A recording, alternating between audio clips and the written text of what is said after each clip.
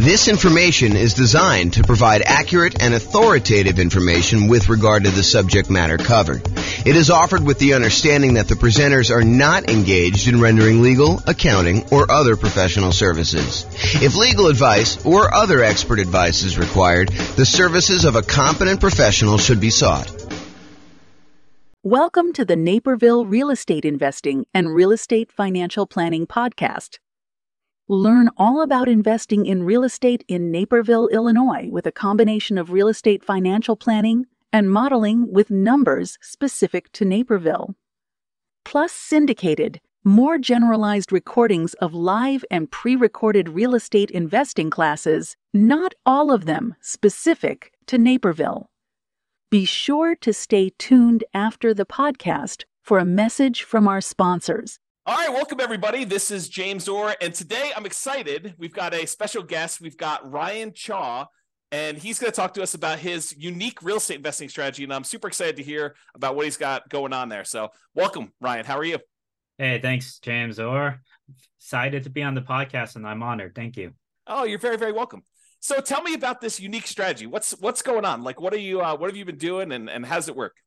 Yeah, it's kind of like house hacking on steroids. Basically, we'll take a pretty large single family home or duplex, and we'll add extra bedrooms to the house and rent out to a local college town. So typically these houses will have 5 or 6 bedrooms, maybe 7 or 8 even, and a 5 or 6 bedroom house. And if we charge $600 a month per student, it ends up being $3,600. A 7-bedroom would be $4,200, or maybe even $5,000 for an 8-bedroom house. And so we provide, really good local student housing, all amenities, really close to the campus. And, we just try to provide really great service and keep our students safe. Yeah, that makes a lot of sense. So basically you're taking the normal house hacking strategy, which is buying a property that you can rent out part of it while you're living in the property, is usually how we think about house hacking. And then so you're deciding to go ahead and take a property and then add additional bedrooms if you can, if it makes sense to do that, and then renting those out. And ideally your niche is really student rentals, to find something around a university, around a college town, and actually rent out to those guys. So is that pretty much what you're doing? Exactly. Yeah. Mainly college town students, but we're also near hospitals sometimes. And so we have fellowships, residencies, all of that. Typically, we also invest near kind of low median home pricing type areas. So that actually increases our cash flow. And typically our cash flow is anywhere from $2,000 to $3,500 a month after all taxes, insurance, and expenses on these houses. And so, I've got so many questions. So let me first start about how you're acquiring these properties. What are you doing? Are you going in there with typically 20% down? Are you doing like a 5% down where you're owner occupying them, and then you're staying in one of the bedrooms yourself? Like, what are you doing to acquire them? Yeah, so I did a 25% down for the most part. I've done it where I bought like a second home and stayed in it for a bit and then rented it out afterwards. That was more of a 10% down. I kind of had to do it out of necessity because I couldn't really come up with the full 20% at that time. But then I also take out HELOCs. I might do a cash out refi, and I'm also partnering up with capital partners who are putting in the down payment for me, and then basically I do all the management work. So growing and scaling that way as well. Okay, so you're basically, so some of the stuff you're doing is you're going to go in there and you're going to put 20% down or 25% down, and then you don't have to move into the property, assuming you're not moving into a lot of these properties. Is this something you started like when you were in school, or do you start this after school? Like, what'd you do? Yeah, so when I graduated, I graduated as a PharmD from my school in Stockton, California. And I just wanted to get started as soon as possible in real estate because I knew it's the best way to create generational wealth. I had a grandpa who really killed it in real estate, and he also helped cover part of my college tuition and my brothers as well. And so I realized that, real estate's one of the best ways to build wealth for the generations. And so, I got started right away. I worked 15-hour days. I will work 6 or 7 days a week. at the retail pharmacy as well as the hospital pharmacy to just save up as much money as I can. And so I basically started off purchasing one property a year, and I kept reinvesting that cash flow. So for the first 6 years or so, I didn't take on any partners. It was all my own W-2 income as well as cash flow for my properties and equity as well. And then eventually I decided, I could go scale much faster. So I partnered up, and this year alone, I purchased 8 properties. And you're still buying them with your own credit yourself? You're partnering and you're primarily the credit guy when you kind of do those deals? Yeah, I usually do most of the marketing. Actually, I partnered with my uncle. He put up the down payment for the first 2 houses. But then after that, we ended up doing more of a 50-50 scenario because we were creating a lot of cash flow. We wanted to reinvest it. And plus, he was starting to help out and do a lot of the management piece as well. What are you doing for loans after you fill up your 10 loan spots? I assume you're over 10 at this point. I'm at 8. So okay. I purposely did that because I still want to purchase my dream home and maybe my beach house or whatever. Yeah. I want to save at least 2 just in case, right? Otherwise, you run out of loans. You can't do a conventional loan anymore. You're kind of screwed, right? Well, so what we do now is the good news is for owner occupant properties, the 10 loan limit does not apply. So you could still do conventional financing over 10. Where you get caught is if you have more than 10, you try to get your next investor property, then you get cut off. You need to go to some type of other, non-conventional type financing. Right. I did actually use my owner occupied one right now. I'm house hacking this one, but yeah, totally understand there. But yes, what we do is DSCR now. In DSCR, you can use the rental income that the property will generate as long as it covers the debt, the anticipated monthly mortgage payment. You will be approved for a DSCR loan. It's like a 1.1 times usually the monthly mortgage. And are you seeing mostly 30-year fixed rate financing on those, or are they going to be some type of adjustable rate mortgage with a balloon of some type? 30-year fixed, yeah. I do 30-year fixed. My last one is 8.125%. So it's higher than the investor conventional loan, but not by much, because investor conventional loans, I think they're reaching high 7s, mid 7s right now, 7.5, 7.625, Are you using like a local bank or a national bank to do those kind of DSCR loans? This is actually a national lender. Yeah. I found them through a network that I'm part of called GoBundance. Okay. Very cool. So you said you're managing the properties yourself. And since you're renting the students, are you trying to do like the classic, get the parents to co-sign, and you're doing like a year-long lease, but they're really only there for 9 months? Like, what are you doing for handling some of those traditional student rental type issues? Yeah, for sure. So I always do a lease. If I'm in the middle of the year, I'll do a lease until July 31st. And then from there, I'll do August to August leases. Because a lot of these people who are doing like fellowships and residencies, they're really not taking much summer off anyways. Yeah. Plus a lot of grad students, they're doing research during the summer, so they still need the place to stay.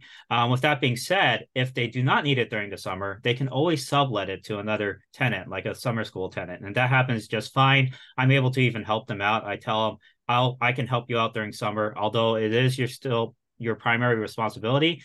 I'll help you out, and I haven't really had issues not having like somebody not being able to find a subletter. Like I would say 9 times out of 10, they're able to find a subletter. And so are you co-signing? I would say it depends. So the kids have several ways to pay the rent. They could take out student loans. They can take out, might have financial aid. They might have a job. They probably, the most common way is their parents are covering the rent, right? Mm-hmm. So if you have the parents covering the rent, in that case, I will have them co-sign. And what's great about this method is you never have to deal with unpaid rent, because what parent is going to just stop paying rent for their kids' lodging, right? Yes, likely. Well, I've known some crazy parents out there. Maybe you find one that's willing to let their as long kid as go. they have a good relationship. Okay, so that's awesome. So you're not really having the need to do the co-signer if you're getting student loans or financial aid, because you think if they demonstrate that the financial aid has a section for room and board, which is the case in a lot of cases. I've even had somebody who paid the full year, never stayed at the house, but the financial aid was covering it. So might as well take it.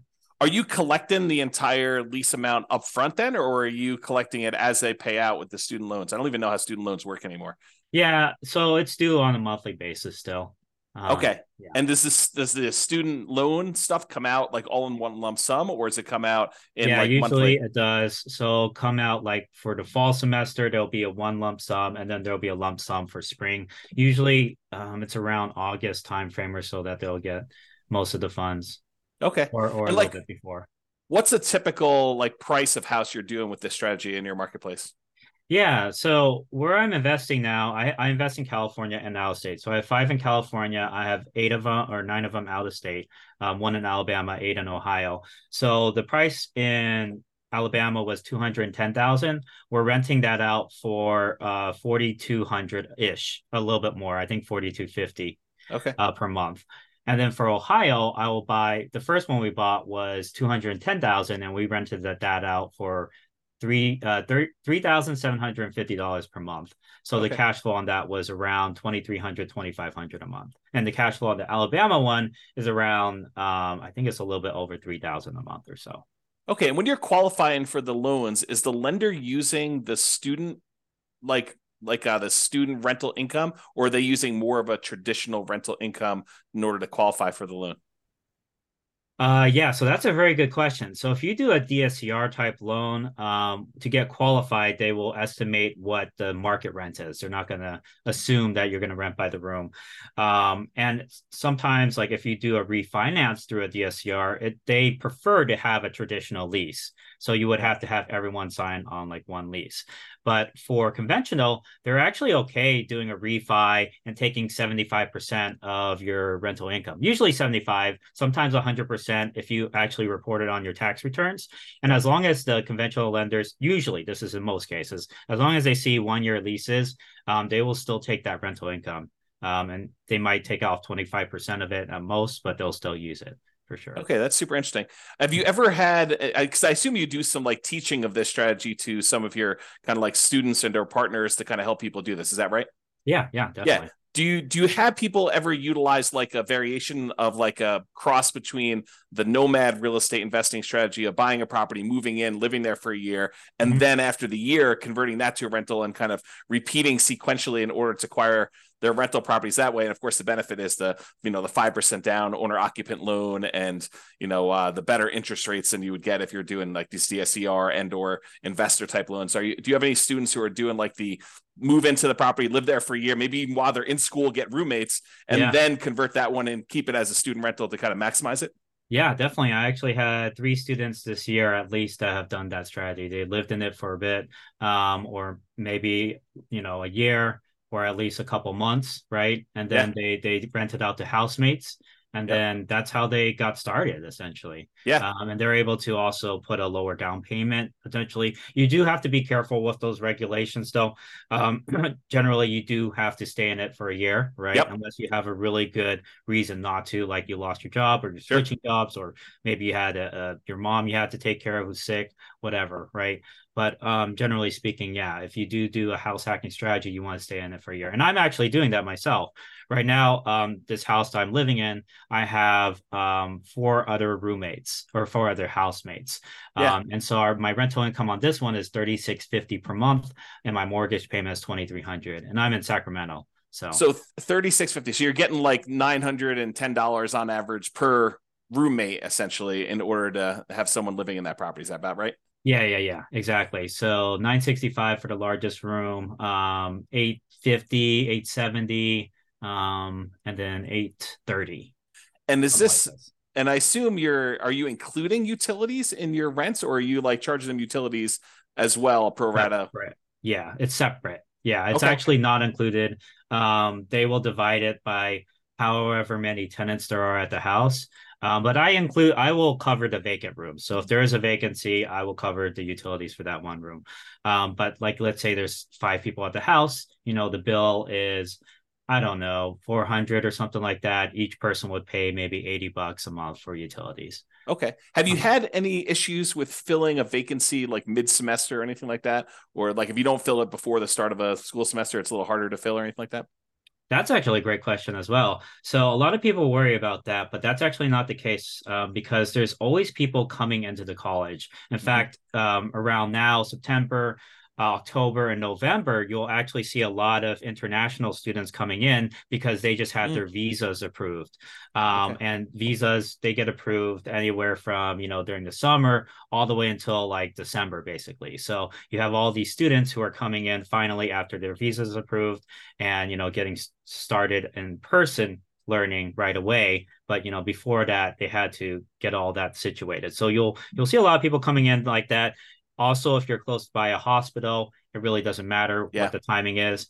But with that being said, there are going to be like a big wave of students that will apply in April, May, and July. And then for spring semester, you'll get a wave around, November, December timeframe. So there's always people applying. There's even summer school, right? They'll apply Yeah. around March or so. So you'll always get these kind of waves throughout. So don't worry too much about the timing. I actually purchased in the last year, I purchased pretty much a property every other month or so. Okay. Yeah, it's just throughout, and we still filled them all the rooms. Yeah, part Okay. of it is judging demand though too. You have to make sure you figure out your market demand, and there's a lot of techniques to do that for sure. Yeah. Are you doing your own property management? Yeah, actually, I do. I do have this general contractor with my business partner, and he does really great work. He's very reliable, and as long as I have, we have that boots on the ground that we can count on, that understands that we're out of state, so he might have to go the extra mile to make things happen. That once you have that one really good team player, you're set essentially. Okay. Yeah. Are you doing like house rules, and are you like establishing those? Or are you letting them kind of like rule themselves, like Lord of the Flies type of style, Lord or of the like Flies. what are you doing there for like managing the house while you're away? Yeah, I mean, whoever wins, right? No. Yeah, so basically I send out this kind of like a PDF PowerPoint basically that they all kind of can go through, and it lists out all the house rules, what's the Wi-Fi, what's trash day, all of that type of stuff, right? Okay. Or what do you do if you're locked out? What's the lockbox code? And yeah, basically they get that right before they move in. Okay. Okay, good. Mhm. And so they're doing all that stuff there, and they're able to pretty much self-manage. Are you how concerned, or what do you do about like putting a new person into a house of four other strangers? Are you concerned about that, or how are you addressing No, some of not those too issues? much. Okay. For them, they're okay. This is the reason why it's a good deal for them, right? Okay. The dormitories, they'll charge like $1,900 or $1,200 for a room, and you'll be staying with somebody else. You'll be like bunking with someone Yes. essentially, right? So you're gonna have to wake up to their 7 a.m. alarm, even though you wanted to sleep in whatever on the weekend or Yeah. whatever, right? And you also have to pay for a meal plan on top of that. And so for a lot of students that are trying to save money and parents, right, they'd rather pay more like $600, $700, get their own private room, no bunkmate, right? Yep. And have all of this space and be able to choose their own meals, right? Rather than having to select a meal plan. Plus, they have a full-on kitchen, they have a backyard, they have parking that you don't have to pay for. They don't have to climb like 3 flights of stairs to get to their dorm room, right? So it's very convenient for a lot of people, and it saves a ton of money. You're paying half the price for a lot more privacy. Yeah. And so that's just, a lot better. When I was in the dorms, I shared the communal bathroom was with 30 other students. Yeah. So Yeah. it definitely is an upgrade from that. Yeah. So do you keep a certain ratio of beds to baths? Are you doing like, hey, no more than, one, like 2 bedrooms per bathroom? Are you trying to keep a ratio of that when you're buying the Yeah, so houses? the max number of bedrooms that can go to a bathroom is 3 to 1, typically. Okay. I know, I mean, my dad, for example, he had like 5 other siblings, and basically they had to all share one bathroom Yeah. along with the parents. So it was pretty messy. But in most cases, people are willing to share with just like two other people. They just Yeah. have to coordinate the shower schedules. And honestly, most of them aren't home. They're usually in class or in lab or studying at the library, right? And Right. so they're only using the restroom to shower and sleep, essentially. Okay, interesting. Mhm. So I know and I'm sure this varies market to market. I'm sure you do some research on this. In my particular market where I happen to live, we have a occupancy law. It's called Yeah. it's called the 2+1 rule. And so you can only have two people plus one additional person, the two unrelated. So two Yeah. plus one unrelated person living in a particular property. Are you like checking that as you go and do it, or is student housing like exempt from that rule, or what are you doing about that? Yeah, no, for sure. That's a very good question. We always have to bring that up because in certain markets they'll have these ordinances and they'll actually have cases where student potentially was kicked out because the occupancy limit was Mm-hmm. breached. So it's really important to be aware of the laws in your market. Yeah. But with that being said, there are exceptions you can have. So there's Mm-hmm. something called like a change of use permit where you can change the use of your house from maybe a single family home to a boarding house or a rooming Yeah. house. There's also a variance, zoning variance. So you could pursue that and get yours basically as a special exception since we're so close to the school, and we're bringing in professional students. Can we go ahead and do this? So the other thing to keep in mind is that limit is per unit. So if you have like a duplex, you can still have, let's say there's 3 unrelated per unit, then that's 6. If Yeah. there's 4 unrelated, that's 8. And sometimes even, for example, University of Alabama, I know if you invest near there, they have this kind of zoning directly around the school that has up to 5 unrelated. And then Yeah. past that zone, basically, I think it's 4 unrelated or something like that. Okay. But yeah, you have to make sure you're keeping up with the zoning laws. But what I would do is contact a local real estate attorney and say, hey, this is what I want to do. Occupancy limits, what can we do about this, right? Because we're trying to offer, really good student housing. These are professional students, what's the difference between this versus somebody who has like I don't know, extended family, maybe they adopt like 4 kids, right? It's honestly, I think these laws are discriminatory. Like, for example, if you adopted 4 kids, they're not related. I mean, by blood, right? Wouldn't that be considered against the law, right? In our particular market, it's actually if they're adopted by you, they count as being part of your family. But Oh, I'm sure okay. every Yeah. one is a little bit different. You got to go actually read the regulations. But in my Yeah. particular market, that's how it works. Sure. Yeah. Polygamy. I don't know. Yeah, I don't know about that one. So I'm not it is seeing many of those here. inherent, in my opinion, it's kind of inherently discriminatory. But I mean, also you have to make sure you're in compliance with the law. So you Yeah. have to talk to a real estate attorney who's an expert in that.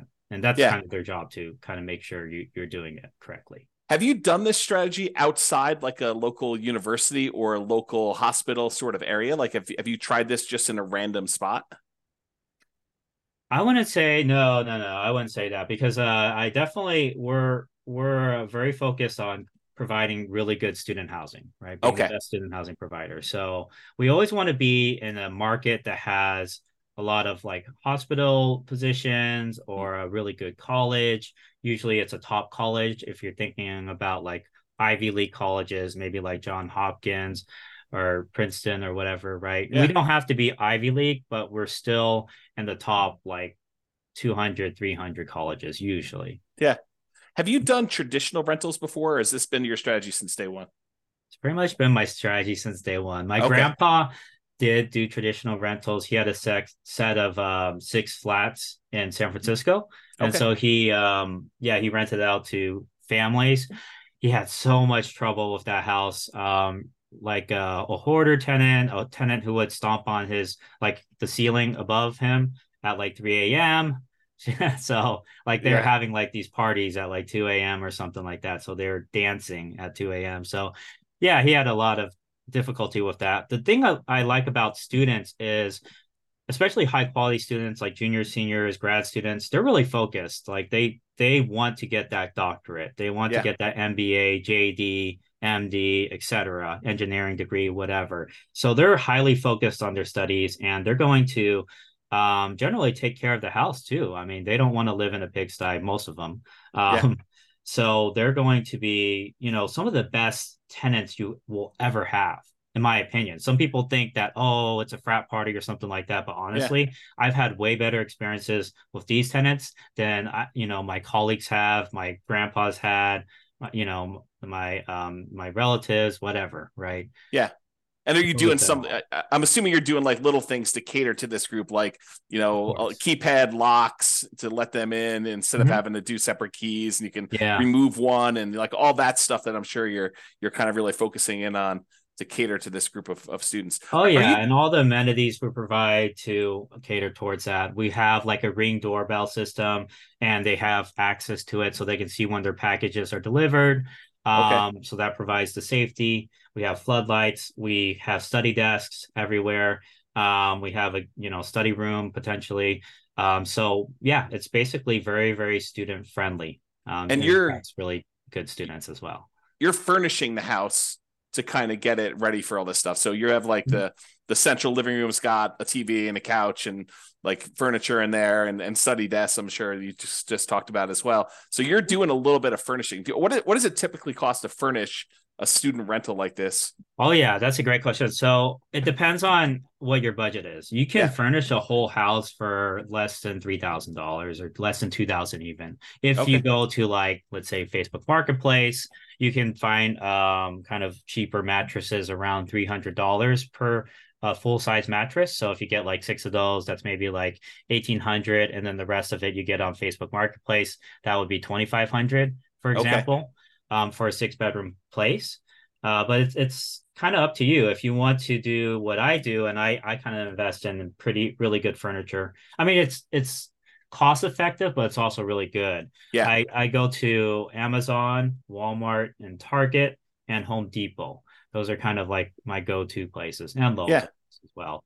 And then for kitchenware, you can actually save a lot of money on that. You don't need a fancy kitchenware set. You can just go to the Dollar Tree or the 99-cent store, and all the utensils will be like $1, right? Or Okay. plates and cups will be $1, but it's still really good quality. Like I use it all the time, Yeah. my house. So like the amount of furnishing you're doing, you're providing like a bed, a clothes dresser or something like that in their rooms, the couch in the living room. I'm sure. Are you doing a TV? No, You're, actually, you're not I do providing a not TV do at a all. TV. Yes, that's up to them if they want to bring in their own TV. I want to encourage studying, right? I want this to be a very good, You're the quiet, you're the studious landlord environment that for wants them to people. graduate. Yeah. Oh, that's No, pretty no funny. beer pong, Okay. yeah. But I So mean, it's up to them. If they want to bring in the TV and do that, that's fine as well. Like like I said, like I do keep a pretty good security deposit as well. So if something breaks and it's the student's fault, then yes, we could keep the security deposit. But in my 7.5 years of doing this, the probably the biggest expense I've ever had to replace was like a broken window, and the tenant had to, they covered all of that, right? so you're doing like 1 month's rent of security deposit, or you're doing larger than that? 1 month rent for Ohio and Alabama, and 1.5 in California. Because if you go past the limit, the state limit, you Yeah. have to pay interest on it. So those are the Okay. state limits. And so you're doing the maximum whatever you can in that particular marketplace after Uh, talking to the local attorney. yeah, I gotta look up California, but it was 1.5 last time I checked, I So when believe. you help your students do this, are they doing it in their local marketplace? Or are you just saying, hey, look, these are the 5 markets we've determined are really good for doing this. And I don't care where you live, you can go invest in these markets. They're better for this particular model than other places. So this model works anywhere. Okay. I mean, I'm in California. I have 5 rentals in California. Yeah. I've probably made at least like I've every house I've had has gone up at least 100,000. So I've Yeah. made at least 500K just from the appreciation over Sure. the 7 years I've been doing this. And that's because it's California, right? Yeah. So it depends on what your goals are. If you're really going for the cash flow, maybe California is not the best. You might be able to get like 1,500. Actually, I did get somebody recently, last month, who got like 2,200 or something, but it was a $600,000 property, right? So you're not going to have as great of a return on it. But still, with that being said, you can still cash flow 1,000 to 1,500 per month on the right properties in California, even during this time. As far as out of state, there's definitely a lot more opportunity, at least, being in California, right? So I've had a lot of people who were in the Bay Area. I think I have at least 4 or 5, well, yeah, over 5 actually, over 5 clients who live in the Bay, but then they rented, they bought out of state. Yeah. Because they wanted that cash flow. But then Right. again, I've also had a lot of people who purchase in state, San Jose, Riverside, UC San Bernardino, Stockton, Sacramento, Elk Grove. So, it works everywhere, Yeah. essentially. Just like, Yeah, do you want that's more appreciation or cash flow? totally. No, that totally makes a lot of sense to me. Hey, are you like really comfortable with your deal analysis? Like, if I really drill into some of the questions about how you analyze deals and ask you some questions about stuff, how comfortable are you with that? Yeah, sure. Go ahead. Okay. Yeah. Yeah. So when you do your deal analysis, what are you using for your vacancy number? 5% or so.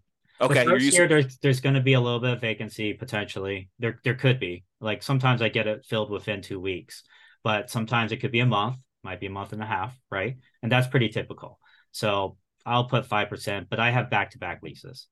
Okay, so you're doing 5% for your vacancy number. What are you setting aside for maintenance on the property, and what do you include in maintenance? 1% of the total property price. So let's say it's like a $500,000 house. I'll set aside $5,000 a year, or 300,000. I'll set aside 3,000 a year. Okay. That's for, I mean, there's appliances that break down all the time. Maybe a toilet, maybe some plumbing issues. Every once in a while you have like a sewage line break, or Yep. replace a roof, or replace a HVAC. And that's why I say it's really important you make at least like $1,500 per month in cash flow on each property. Because let's say you're only making 100, or let's say you're making $200 in cash flow, Yep. you're only making like 2,400 a year. If you get a new roof that's $15,000, that's like, I don't know, that's like 13, 15 years of your cash flow just gone, That's right? right. So Scott. like you have to at minimum be making like 1,500 a month, and Yeah.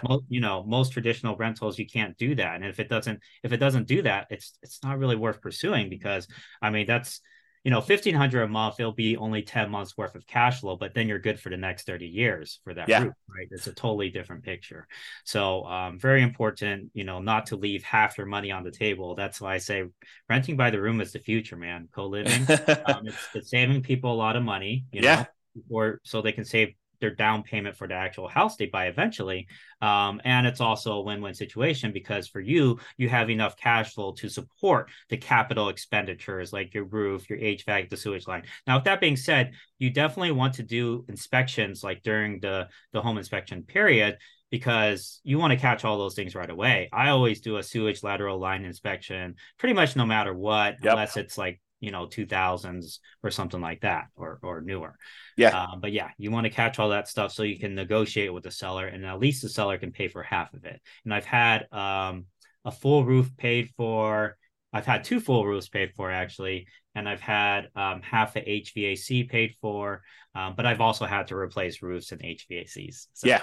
can't always So get when So let me dig into your maintenance a little bit. So you've included some things in here that I would normally consider like more of a capital expense on a property, but it seems like you named those as part of your maintenance. Do you have a separate capital expense allotment that Yeah, you're I using? usually assume CapEx to be, I set aside like 10,000 or so, generally speaking, for 10,000 per what period?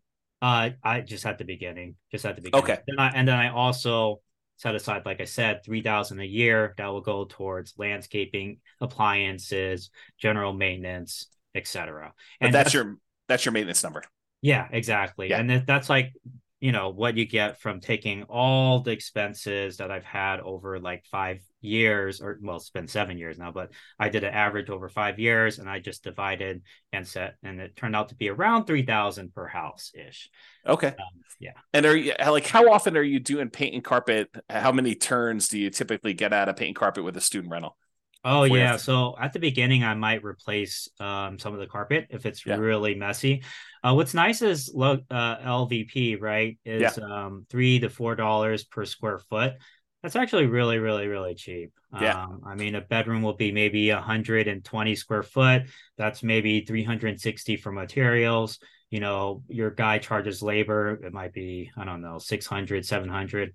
I mean, it should be, but it depends on who you use, obviously. If you have Yeah. somebody with a license, they might want to charge more. But you can have a handyman replace flooring. Okay. And so now going back to the deal analysis part, so we kind of got a better understanding of maintenance and capex and how you break that down. So as far as your personal expenses as being the owner of the property, I understand long-term rentals really, really well. I don't do any student rentals. What other expenses do you have on the property that you don't typically have on other rentals? Are there any utilities you're paying? Like what is considered an additional expense that you don't normally have on like these long-term rentals? It's very similar. The utility bills will be higher, but it's divided among the tenants, right? Yeah. So you're still not paying it. As far as maintenance, you do have to counsel them to do certain things that maybe somebody who has lived at a house for a long time might know. But Yeah. with that being said, even traditional long-term renters, they don't know things, you would think they would know. But anyways, there's certain maintenance things like any type of grease, like you're frying up bacon or whatever, you want to solidify it and you pour it into a fat trapper, and then when it solidifies, you put it in the trash can. Otherwise, if you pour it down your kitchen sink, that thing's gonna clog, right? Yep. Same thing for hair in showers. Happens all the time, right? Got to get a hair catcher. I also have a kitchen sink hair catcher as well, that I purchased that they can, clear out when the hair Yeah. gets high. But if they don't do that, I would say 6 months in, you'll probably have some sort of the shower's backing up. What do I do? Kind of Yep. call, right? So you Yep. have to train them how to do these things, and it's all part of kind of like the move-in instructions / house rules. Are they mowing the lawn at your properties, or are you doing that as a service for them? No, I do it as a service. So I pay for landscaping. I think the landlord generally should pay for landscaping, but I did have a group of students who are like, "Oh, can we save money in rent if we maintain the yard?" And I Yeah. was like, "Yeah, sure. Why not?" So we knocked off $20 per student or $15 per student, and then they maintained the yard for us. So we didn't have to Okay. pay. And so they're doing lawn mowing. Or you're doing lawn mowing in most cases, except for that one kind of road case Yeah, where they're except for doing that it. one exception in like 7 years. Yeah. What's your lawn mowing usually run you? 60 to 90 a month. A month? Okay. Yeah, if it's like more complicated, really fancy, like trees everywhere and all that, it might be Yeah. more like 110 or 100. Yeah. And what are you doing for like snow removal? I'm sure Alabama probably doesn't get much snow. I don't know where you are in Yeah. California, they get snow, Yeah, but Ohio you typically. do, right? Yeah. So definitely they're not so I do provide a snow shovel, for Okay. smaller projects, but The shovel, or you actually provide snow removal? shovel and snow removal. So it depends. Like, there's a huge blizzard, right? Obviously, I don't want the kids going out and shoveling snow. I'll tell them Yeah. that. But if it's you know light snow, they can kind of help remove the snow from at least the front of the house.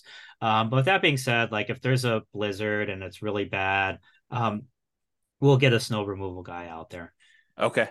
And so you're kind of manually managing all these things remotely? Like, Yes, so, but I do also have VAs, and very soon I'm going to have okay. an executive assistant. And we created SOPs, a scope of work for them, and everything Nice. already. So they're going to be taking on that project sometime next month or so. Just because it's out of state and Sure. everything, I'm like, it's nice to kind of offload some of those projects to other Yeah. people. Yeah. Okay, that's really cool. So based on like the numbers you've gotten there, when you run your analysis, are you doing like a cash on cash analysis for your properties? Like, are you determining the cash number? Would you know what Yeah. your cash on cash typically runs for these for you and your students in general? I don't need to know Yeah. yours specifically. Right. So a lot of times it'll be above 20%. So like I Okay. would say, maybe on the low end 20%, but on the high end we've hit like 50% cash on cash returns. I know it sounds like, is that real? It kind of raises red flags, but yeah, we've made that in some of our properties. Yeah, and when you do your calculation, I'm assuming you are taking into account vacancy and the maintenance numbers that we talked about, and I assume the Yeah. capex numbers you're talking about, Yeah, you always have to take into account all of that. and Yeah. utilities and stuff like that for those. So Mhm.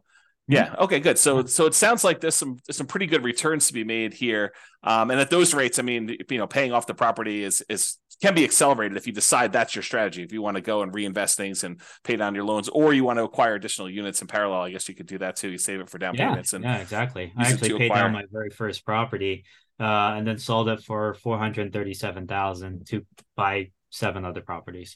So you re-leveraged. You basically went in, you bought properties, let it appreciate because we were in a very bull market. With the market Yeah, going up last 10 exactly. years or That so. was my first house too, so 7 years ago. So Okay. significant amount of equity on that one. Yeah. And then you went and sold it, and then did you 1031, or did you just kind of take the money, pay the taxes on it, and then go out and redo it again? Yeah, I would recommend 1031 if you can, but it did require reinvested all of it, and I wanted cash available because we know, the economy. No one knows where the economy is going, Sure. but it's good to have cash on hand. So I Yeah. wanted that cash, so I was like, okay, let's just do this instead. Yeah. Are you a big reserve guy? Like, do you think a lot about reserves when you do your Oh rental yeah. property stuff? Oh Okay. yeah. I always 100,000 in reserves. Where I'm at right now, at least 100,000. Otherwise it's like, you know, I've seen a lot of stuff go down in houses right after Yeah. 7.5 years. When I guess like at the beginning, if you have like up to four properties, you could probably get away with like 25, 30,000 in reserves or so. Um, Unless you want to put everything on a credit card. And there are business credit cards, by the way, that'll do 0% for a year Sure. if you're worried. And there's also HELOCs as well, which you don't have to take out until you use it. But so I have all that. But then when you really scale, it's really important to keep a lot of capital in your pocket just because there's just things that come up. Yep. And I would say when you hit 10 properties, I would recommend having a good 80 to 100,000 kind of just as cash. So you Or think of, maybe as a HELOC, yeah. so you think of it in terms of a fixed dollar amount and less so in terms of like the number of months of the actual expenses you have on all of your rental properties combined, like like 6 months of reserves as an example versus your $25,000 in your account. You like to think of it in the dollar amount. Yeah, I usually do. Okay. I think about what I might have to eventually replace on each property as well. Sure. Right. And so Yeah. all of that kind of goes into deciding how much should we keep in reserves. Okay. So you're merging reserves with your CapEx account. Yeah, yeah. So Okay. a couple of reasons too, like, when and we've seen this recently, right? Banks are what do you call resolvent? What do you call it? They're insolvent? Insolvent. Yeah. Yeah, that's the word. Silicon Valley Um banks that we're talking about. right, exactly. And that's just how the banking system works, right? If everyone wants their money, they don't have it, right? That, Sure. that literally is the definition of modern day banking. So what happened in 2008 is all these people who took out HELOCs and all that, all those banks started demanding, all that money back, right? And so one thing we're doing is pulling on some HELOCs, and we're okay paying some of the interest on that, Sure.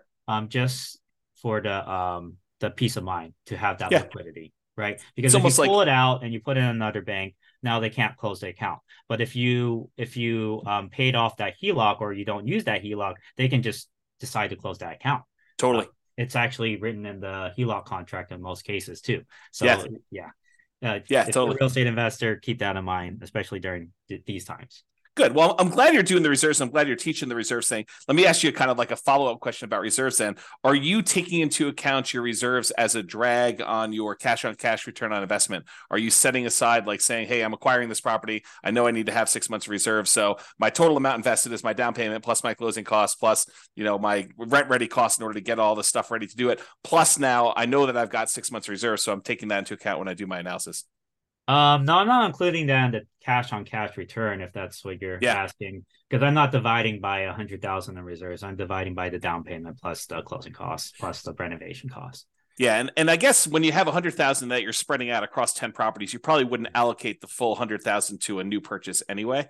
But I was thinking if you do that, like say, hey, in order to acquire this new property, the lender is going to require I have 6 months worth of reserves for this particular new property that I'm doing. So I'm gonna say, hey, look, I'm setting aside this 6 months of money. I need this money in order to make the investment. So in order to calculate my true cash on cash return on investment, I really do need to take into account that I got this 6 months worth of reserves drag, and I can count that these 6 months of reserves is in whatever it is, your savings account or CD or the stock market, even if you're willing to keep that kind of like there, and you can count that return as part of your overall return, but when you're saying you're doing your cash on cash number to the 20% or whatever the really rough number we think you can do for, it's a range obviously, but you're not taking that into account there, right? Right, not the reserves. Okay. But what's cool about reserves is like when you're getting approved and everything, you could still use like your 401k. They usually can only use like 50% of it though. And then for stocks, they might do 100% or they might do 75%. It really depends on what lender you use. But keep in mind, you can also use your retirement funds as quote unquote, those 6 months reserves. Right. A lot. Yeah. Yeah. That totally makes sense to me. All right, cool. I asked you this question. I don't know if I got to. If we're a little all over the place. No problem. I was thinking about it again. I made a list of some questions. So when we talked about the turns for paint and carpet, how often are you doing paint and carpet in these kind of student rentals? Yeah, it depends on what area you're in. I've definitely invested in rougher areas. So, sometimes you get tenants that didn't take care of the Hmm. property. So, you might have to do a whole house painting, but it really depends on what neighborhood, man. I mean, there's something called crimegrade.org. You can look on there. I would say it's pretty accurate for reporting, what areas have a higher crime versus others potentially. Yeah. And then if you invest in more like yellow or green areas, you'll have houses that are probably more well kept together because Hmm. it's just, everyone's high income there. They're keeping, they're paying money to repair their properties as they go along. Yeah. But yeah, I've also bought ones where we've had to, do a whole house, you know, like new flooring, new painting for every single room. So yeah. And so, like, how frequently though? Is it like every 3 years? I mean, I realize there's a range, but is it like on the low end, you should be able to get 2 years at a minimum, even if it's in a rough neighborhood, and then in the really nice ones, you may be able to do it for 5 years or 6 years, Oh, or I see what you're saying. yeah. Yeah, ever since we've replaced with the LVP, that's a very good product. So we haven't had to replace it a second time over Okay. the like 8 years, 7.5 to 8 years I've been doing it. As far as painting, we might do touch-up painting. Hmm. It's great, like if you can keep the paint can, right? And sometimes the previous owner does keep the paint can, Yep. because you don't want to try to match the paint, right? Hmm. So yeah, that's mainly like touch-up stuff. So Okay. I would say I don't know if I maybe asked you every about this. couple of years. Do you have Yeah. any parking issues, or do you like issue parking Yeah, that's spots? a good point. Yeah. So one thing I don't do is invest in HOA neighborhoods because HOA is another level of government. They could say like literally, hey, we don't allow renters anymore. And they could be Okay. like that, because Yep. they're fast with their decisions, and it's Hmm. not like the city where they have to go through this whole approval process, right? So I never invest in their HOA because they could limit parking spaces, all that type of stuff as well. And so it's really important for me to make sure when I purchase a property that there's enough um, like street parking available, or maybe there's a large pavement or garage that I can park a lot of cars at. But Okay. I always assess that. It's very important to look at that. And usually I try to have enough parking for 5 cars at least. Okay. But with that being said, I'm so close to the school that I would say half the students will either bike or walk or take a shuttle. And oh, Okay. that's another good point. If you're nearby a shuttle stop, that's a huge um, benefit as well for savings Okay. if you can buy near there. How are you dealing with two related issues in my mind, at least? How are you dealing with mixed gender in the houses? Like, is it all boys, all girls? Are you don't really care? They're adults who need to take care of themselves. And Yeah. then the second follow up question related to that is, how do you deal with boyfriends, girlfriends staying over at the properties? Oh, that's a great one. The default is co-ed. The default will always be co-ed because it's 50-50 essentially for Yeah. females and males. But with that being said, there's a lot of different cultures out there. For example, like Indian culture, the girls aren't supposed to be living with their guys until they're married. That's Hmm. just cultural Yeah. things, right? It's a cultural restriction. So, for those, tenants, they'll say like, we prefer to stay with other females. And so it's really important. You're not like being discriminatory. So like in Right. your ad, you cannot say like females only at this household, right? Right. That's discriminatory. Yeah. But you can say like, hey, we have a group of girls that want to stay with other girls, can we match them up? And so I'll have like one house that's like, I'll put all the females at the house because they all want to stay at an all female house, Yeah. right? And obviously we work it out together with them and everything. And then I'll have a co-ed house. I'll have houses that are all guys. Well, I just try to figure out how to best match them up because Yeah. I kind of have a little bit of a questionnaire, like what kind of roommate do you want to stay with? Do you prefer co-ed, Yeah. all females, whatever? And then I'll match them up accordingly. It's kind of like how colleges will do that, like freshman year. What are what qualities in a roommate are you looking for, right? Yeah. So And so you're doing that level of like almost selection and yeah, pre-screening for yeah. your It's on tenants? my Google form. I have an intake form. Okay. What year of you, what Hmm. are your preferences, what room are you preferring, a larger one, a smaller one, all of that type of stuff. Oh, move-in date, of course. So all of that information's on the Google form that I sent out. Okay. Are there any questions I didn't ask that like you normally get that are like, hey, I'm gonna do this thing, but what about this thing? Like, did I miss any crazy ones? I would say No, I mean, I think you were very comprehensive for sure. I would say the keys to success in this industry Yeah. is definitely, I think in general though too, is I think there's always three elements to real estate. The Hmm. first one is the numbers, like getting the math right, getting the deal correct, making sure you have your ROI and all of that. The second one is teams. So making sure you really establish a really good team in whatever market that you're investing in, right? Um, and then the last one is, oh shoot, I'm trying to remember which one was. That's all you need. Yeah, I mean, You need your there's a numbers in lot your of things. team, then you're good. Right. But oh yeah, capital. That's the Yeah. last. So those Okay. are the three barriers. Capital really important. So if you look at these big names like Grant Cardone, for example, Yeah. or Brandon Turner from Bigger Pockets, they're raising tons of money from other people. They're using other people's money. Sure. They're not using their own, right? That's how they scale. That's how you scale. You have to have a source of continued capital, whether it be your W-2, whether you have capital partners, whether you use creative financing by tapping into equity on your house. You have to solve the capital barrier because number one thing people say when they ask to buy a house, they say, "Oh, I don't have enough money." Well, you have to figure out how to get that money. Then you have to beg, borrow, steal, and that's the phrase, right? Right. You have to solve the capital problem. The second one is the team problem, which is you got to have people you can rely on. And then the last one, like I said, was the deal problem, like making sure the deal. You have to know the numbers, you have to know the math, you have to be able to anticipate when you have to, potentially replace something down the road, anticipate potential problems on the house down the road based off of what you're seeing from the inspection, like red flags and all of that. Yeah, totally. That's great. So when you like help your students out, like what are you doing? Is it a standard thing you're doing? Do you have like a lot of variation? Is it like coaching? Is it just information? Like how are you assisting your students? Mm-hmm. Yeah. So for those who are interested in student housing or creating a student housing business for themselves, I provide a 6-month program. It's one-on-one coaching through Zoom, just like this. And it's 30 minutes to an hour calls, usually every other month or every other week. Sorry. And at the beginning, we kind of meet weekly as well. And we just go A through Z.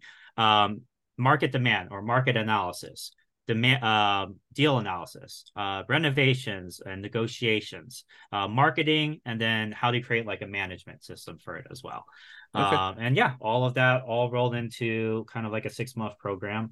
And I've had over 50 clients.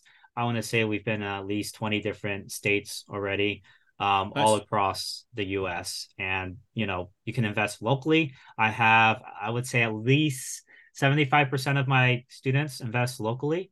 Okay. And so I've had like at least, I think I had like 12 clients in California. I've had clients all over the US for sure. So it Okay. works in Awesome. every market. Well, that's really cool. So yeah, I definitely appreciate you coming on. Is there any last minute thing you want to do? I'll definitely put the link. You have something for people that are interested in learning more about this. I'll put that link in there. Did you want to put out a web address or a phone number on the Oh yeah, audio as yeah, for well? sure. Yeah. Yeah, so my the best way to reach me if you're interested in student housing, I provide this free PDF guide that kind of gets you started on it Yeah. and shows you it compared to other methods. That's at www.newbierealestateinvesting.com/guide. So that's www.newbierealestateinvesting.com/guide. And newbie is spelled NEWBIE. And you'll also get, if you sign up for that PDF, you'll get regular emails from me about all the mistakes I've made, some of the things I'm doing currently, some of the strategies I found work really, really well. And yeah, it's just free information. That's awesome. I do appreciate it, Ryan. And yeah, thanks again for coming on and sharing all of your knowledge about this student housing stuff. I think this is a great strategy for those that definitely are having some challenges doing cash flow in their marketplace, with home prices having gone up really rapidly in the last decade or so, and interest rates are up a lot in the last year and a half, and rents are up, but not quite enough to kind of counteract those really high prices and those really high interest rates. So this is I a hear great you. strategy, great solution for someone who's struggling to get cash flow, and for doing a little bit more work. I don't think you're up all night doing your management of your student rentals, but it's probably a little bit more than just a regular property management job, but Oh not yeah, that much up more. until last month, I was still working my pharmacist job at 32 hours. So I was Yeah. doing it all on the side. Yeah. Yeah. What do you think you put in, on average for a typical property? Like, what's a typical property management month look like for you in terms of Yeah, at the just time? beginning, it depends if it's like at the beginning or later on, right? But Yeah. at the beginning, probably 3 or 4 hours a week or so, just, to go through that whole process. But once you have your tenants in and everything, less than 2 hours a week Yeah. Yeah. And, average. and Yeah, so you're trading a little bit of time for a lot more cash flow on your rental property. And so you could almost say, look, exactly. cash flow on this property, if I wasn't doing this, would have been whatever it is, $200 a month. But because I'm doing this little extra work, now I'm making an extra $1,000 or $1,500 a month in Yeah. cash flow on this. And you divide that by the number of extra hours you work, and you're still making, whatever it is, $200 an hour. I'm just Yeah, the making numbers up, return but on time invested is insane for yeah. leverage assets, right? So think about it this way: if you get like 4 of these properties, they're cash flowing 2,000, 2,500 a month. You could be made you. I mean, this is like not everyone, right? It'll depend on your market. I Yeah. got a caveat, but like you could very well buy 4 properties, making 8,000 to 10,000 a month in cash flow. And how much time would you put in? Let's say it's 2 hours per property times 4 properties. You're putting in 8 hours a week, one work day to make 10,000 a month, Yep. right? I mean, it's like, Not bad right? at all. I mean, you do that, you acquire your 4 properties, especially if you do something where you live in the property. You don't even have to have the roommates the first year you live in it. You literally can live in the property just yourself. Yeah. Not rent it out at all. Then when you move out at the end of the year, then you convert it to a student rental, and you put, 5% down each time you acquire one of these with a conventional loan, or maybe even nothing down to a USDA or VA loan, or 3.5% down FHA in the first one. And then you got these, for 20% down on one property. If you do it over 4 years, where you put 5% down each time and move into the property, live there for a year, and then convert it to a rental for the amount of you had for one down payment on one rental property. Now you acquired 4 of these, and you got $8,000 a month in cash flow. I mean, if you can do the $2,000 from the rentals, and you're done. I mean, a 4-year process, you acquire it all, and you're ready to go with your student rental empire, and you do a little part-time until you get a little bit more cash flow. Then you hire the property manager. You hire like a VA or two to kind of oversee the whole business for you, right? Yeah, exactly. Work on that team, right? So it's only those 3 things, right? Get the math down, get the capital problem solved, and then get the team problem solved, or the system/team problem. Yeah. That's awesome. Well, I really do appreciate it, Ryan. Thanks so much for coming on. It's been great having you. Thanks so much. Bye-bye for now. Thanks, James. With home prices up, mortgage interest rates up, and rents up, but not quite enough to counteract the higher prices and interest rates, cash flow on rental properties in Naperville is harder than ever. Book a call with the Real Estate Financial Planner to apply our proprietary 88 strategies to improve cash flow on your rentals. See the show notes for a link to schedule your call and improve your cash flow today. If you're a real estate agent, lender, or professional in Naperville that wants to help our real estate investor listeners, consider reaching out to learn about collaboration opportunities with this podcast. We'd love to add more value to our listeners by having you assist our investors buy, sell, and finance their real estate investments.